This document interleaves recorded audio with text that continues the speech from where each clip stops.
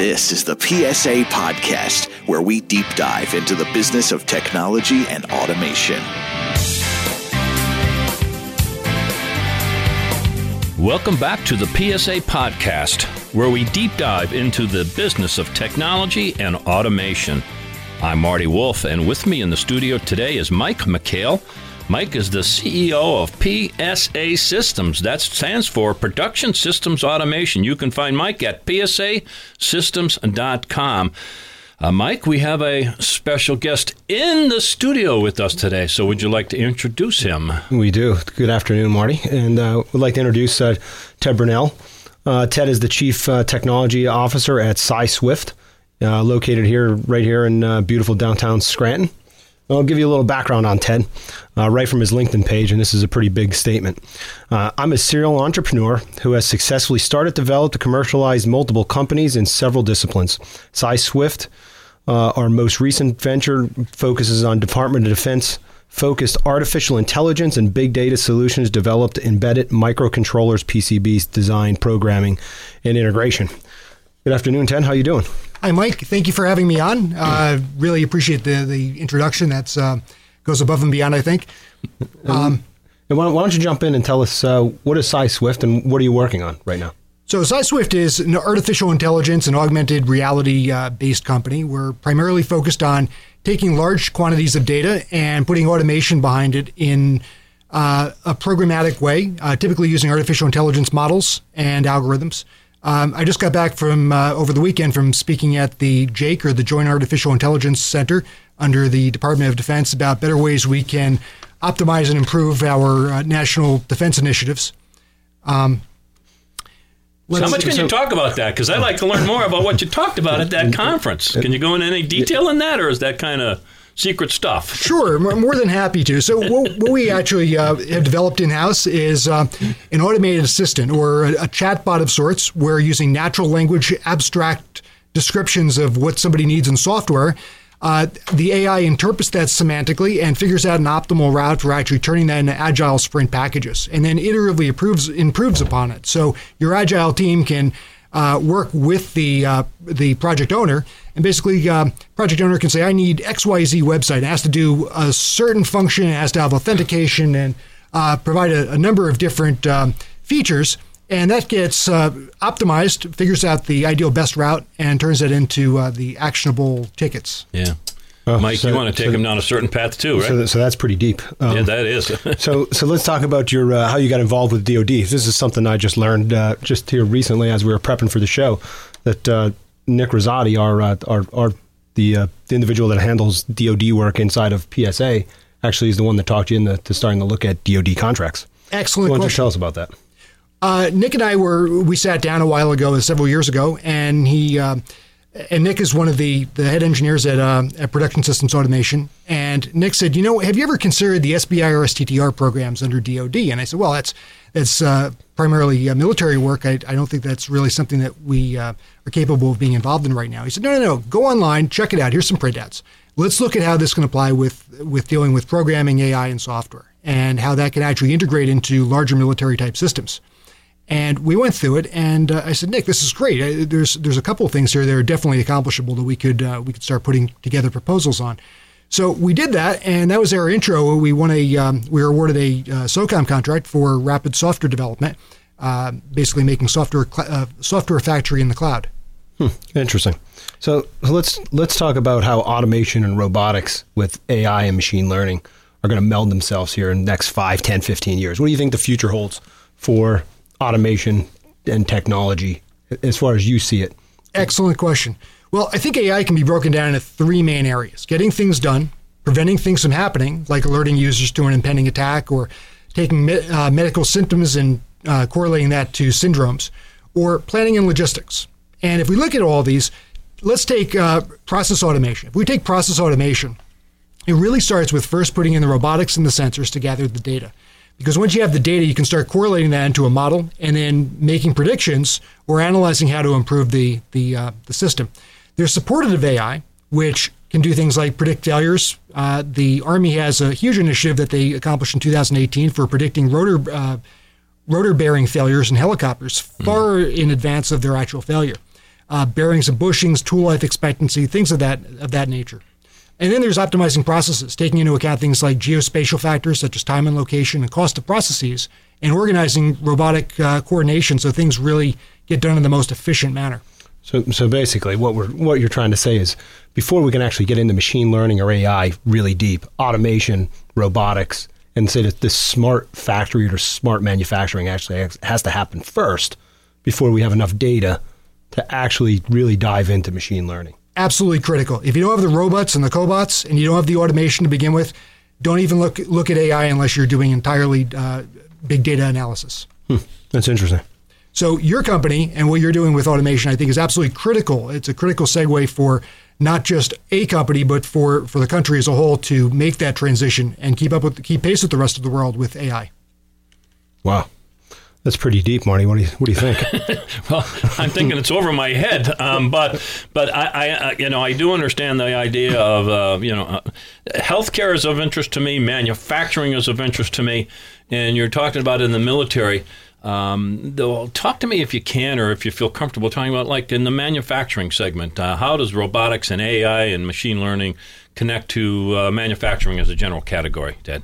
Sure, absolutely. So when we started off with artificial intelligence, a lot of people just considered it predictive analytics or basic linear regressive analysis. So basically, here's how something happens. If we keep on going down this trend, it's going to happen along this trend line. Mm-hmm. And then we kind of migrated toward categorization or classification models where we can do visual inspection so we can tell whether or not a part is out of round, or if we can basically do the equivalent of pre-CMM work or coordinated measuring machines. So just optically, you can look at a part and say, yes, that was machined right, or no, kick it off the assembly line into the reject pile. But now we're actually entering a really interesting time in the world, in that the models are predicting the best way of organizing things. Let me give you a case example. Let's take Amazon.com. Amazon used to organize things in their warehouses very orderly and logically. They used to have an entire shelf or a rack of a certain type of item, and that's where everything would be kept. What they found is that was the least efficient way of storing things, and that we've all been doing things very wrong in warehousing. The best way of storing things is to store things randomly and haphazardly as they come in, and let the AI sort them out. So basically, run some algorithms, take your automation equipment, and your automation equipment can pull them in the best fashion and route them into the box and to the end customer. That's interesting. So random selection, is that the words that we use on another show? It should be random selection of materials. Random selection, random placement, in the sense that visual, the equipment can visualize this, pick this up, and then literally pick it up or place it in the right bin or whatever they're going to do. Correct? Pick it up, put it in the right bin, put it in a box, and eventually airlift it to the person's house using a one-off drone. But at Amazon currently, they're still doing most of that by hand. Yeah. So a human doesn't care where something's alphabetized. If you have instructions to go to aisle 3. Elevation 2, and pick a part out. That doesn't have to be in any specific order. In fact, it's better if it's not in a specific order. Let's say great point. A topic's trending on Twitter or Facebook, and Pet Rock 2.0 becomes a thing. If they're storing all the pet rocks in one aisle and you have 30 employees rushing that aisle, there's going to be a bottleneck as to how many people can go there. Now, if we sort those all over randomly in the country in different bins, but we have that all kept into a database or a model that can make sense of this, we can have robots or people independently pick these, eventually replaced by robots, and dropped off to the person's house without bottlenecking. Well, that's very interesting. I did not know that detail. So that's what we're here. We're here to learn something. Absolutely. And Ted said a minute or two ago, like, we've been doing warehousing all wrong. And so, but we're doing it all wrong because we didn't know any different. Is that correct, Ted? Now we're learning and applying what we're learning. Am I correct there? We're learning from the analytical data, and the data is really key. AI has 3 main components. It has frameworks and models, it has data, and it has hardware. Frameworks and models have really been commoditized. You have TensorFlow, and you can basically download a model and in a few lines of code have some AI running. You have data, which we'll get to in a second. And then we have hardware. We have NVIDIA and all the big guys who've basically made building a custom PC or a custom rig to train AI obsolete. You just buy something off the shelf and it's there the next day and it just works. Your data, however, is going to be the new commodity of the future, because tag data specifically, things that can have a loss function associated with it so you can actually train a model, is absolutely critical and is in such limited supply. That's really the next, what I envision is going to be the economy of computers for the next 10, 15 years. Wow. It's pretty interesting. I mean, what we're talking about here seems very complicated. How are you finding people to help you with this? How are you recruiting? How are you monitoring your employees? How do you handle all this? Really great questions. Currently, we found most of our talent through local economic development organizations like TechBridge, also through our universities and schools. Wilkes University has been absolutely instrumental, University of Scranton, all the local colleges. We've had very bright individuals who've come out of those programs who've usually started off as interns or entry-level engineers, and they've migrated their way up the line. Well, that's really You attended University of Scranton, correct? Yes, I did. Yes, I did. Yeah. For medicine, pre-medicine. For pre-med and AI and machine learning kind of ties together, I guess. I mean, how did you? It probably does. How did you make that transition? Loosely linked. Loosely linked. Wow. Okay. And Rochester Institute of Technology spent some time there too. Yes, I did. Yes, and I did. I guess that brought home, got you more focused than what you ended up doing, I suppose. It made me appreciate how warm our winters in Scranton are. Okay, yes, as opposed to Rochester. Yeah. Well, tell me about the program that you have written that actually tracks your programmers and rates. Sure. That's very interesting because I want to talk about how the computer is going to be writing the code for the computer without people here shortly.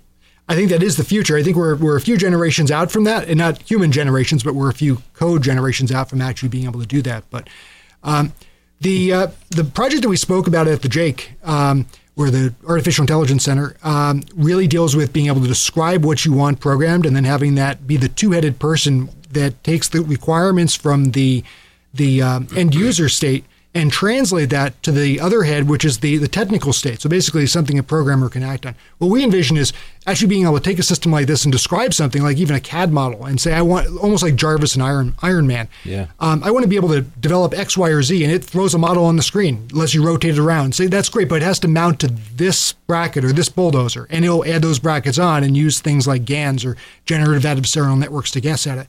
The next iteration, where this actually stemmed out of, was the SOCON project. And that's where we try to rate programmers dynamically, not just on the number of lines of code that they wrote that day, like IBM used to do in the late 60s and early 70s, but use semantic analysis and actually try to determine the intent and difficulty of the lines that they were coding. One difficulty, I think, in any business is your guy, especially in the higher level trades, such as engineering and software and mathematics, is your guy who's spending the time doodling at the whiteboard actually producing value? Or is he just sitting there daydreaming? Or conversely, is the guy who's banging out 1,000 lines of code a day actually helping? Or is he putting out 10,000 lines of loosely written code? And what we did was we actually tried to determine the genius factor, the difficulty of those lines. The genius factor. Wow. That's really interesting. So I guess that are you the only one doing this? Is there other companies doing it? Does Amazon, Google, does everyone do this? Or is this something that you dreamed up? Very good question. To my knowledge, right now, we're the only people doing non-static code analysis. So static code analysis is basically the analysis of given a set of rules of source code. We're actually trying to determine whether the effort that somebody put into that code. Mm.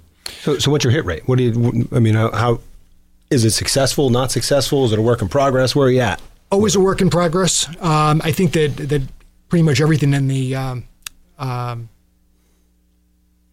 the thinking trades is really a work in progress. Technology related, everything changed since 11 o'clock this morning, and it's always being modified, correct? Yes, it has. Yeah. So our guest is Ted Brunel, and his company is SciSwift, SciSwift.com, SciSwift.com. You can learn more about Ted and his company and all these exciting things that he's doing, and obviously leading edge and to some of us maybe bleeding edge kind of information. It's fascinating. And again, we always like to make the point, like even PSA systems, happening here in northeastern Pennsylvania. Yeah, it's really, this is pretty impressive. Yeah, and I mean, Ted, you mentioned that you're pulling, are all your employees from our region, from northeastern Pennsylvania for the most part? Without exception, yes. And in fact, I credit most of our success to our schools and to our resources that we have locally.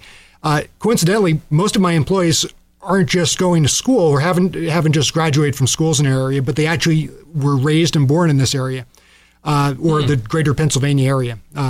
Actually, they're all from Pennsylvania now that I think about it. Yeah. So I think that we have really untapped resources, and anybody who says that they can't make a go of a business here is just doing something wrong. They're not looking at the problem the right way, or they're not asking the right questions. I love that. Wow. Not looking at it the right way, not asking the right questions. Makes perfect sense. It does. It's the title of my next book. There it is. Write it down. Give some credit to Ted for making Absolutely. that statement. He can write the foreword. Okay, go ahead. So you got something, you were going to ask something. I mean, what do you see in 5, 10, 15 years? Like, where are we going? I mean, how deep is this going to, how deep do you see this technology advancing in 5, 10, 15 years? When you said, a couple of minutes ago, you said a couple generations of code. What does that mean to the layman person? Great question. Code tends to mature, I believe, in stages. First, somebody says, it's impossible to do anything beyond statistical analysis. And then before you know, you're doing gradient descents, and you're actually saying, wow, I can train an AI model. And then the next step is we can actually have a program that can make something like deep fakes, which is a huge concern. A deep fake is basically taking an image of somebody and being able to have a video and talk and look just like that person from a single image. Wow. Indistinguishably so from other systems. Where's the end progression? I think that most of our jobs aren't going to go away. I think that they're going to be split. I think we're going to have more tradesmen, and we have a very big need for people like machinists, electricians, and plumbers. And I think we're going to have the very high-level mathematicians and programmers who are going to maintain the systems. I think that by no means are our jobs going to be going away. I think just like when horses were popular for most of the transportation, there was the blacksmith. And his job hasn't gone away. It's migrated to making parts for aircraft now and cars. Mm-hmm. That's an interesting thought process. So you positively see this as a positive forward momentum in our lives and in our communities? And there's so many applications, right? I think it's absolutely critical that we embrace the technology. And a very simple reason is if we don't, somebody else who may be a bad guy already is and has. Well, I think they are.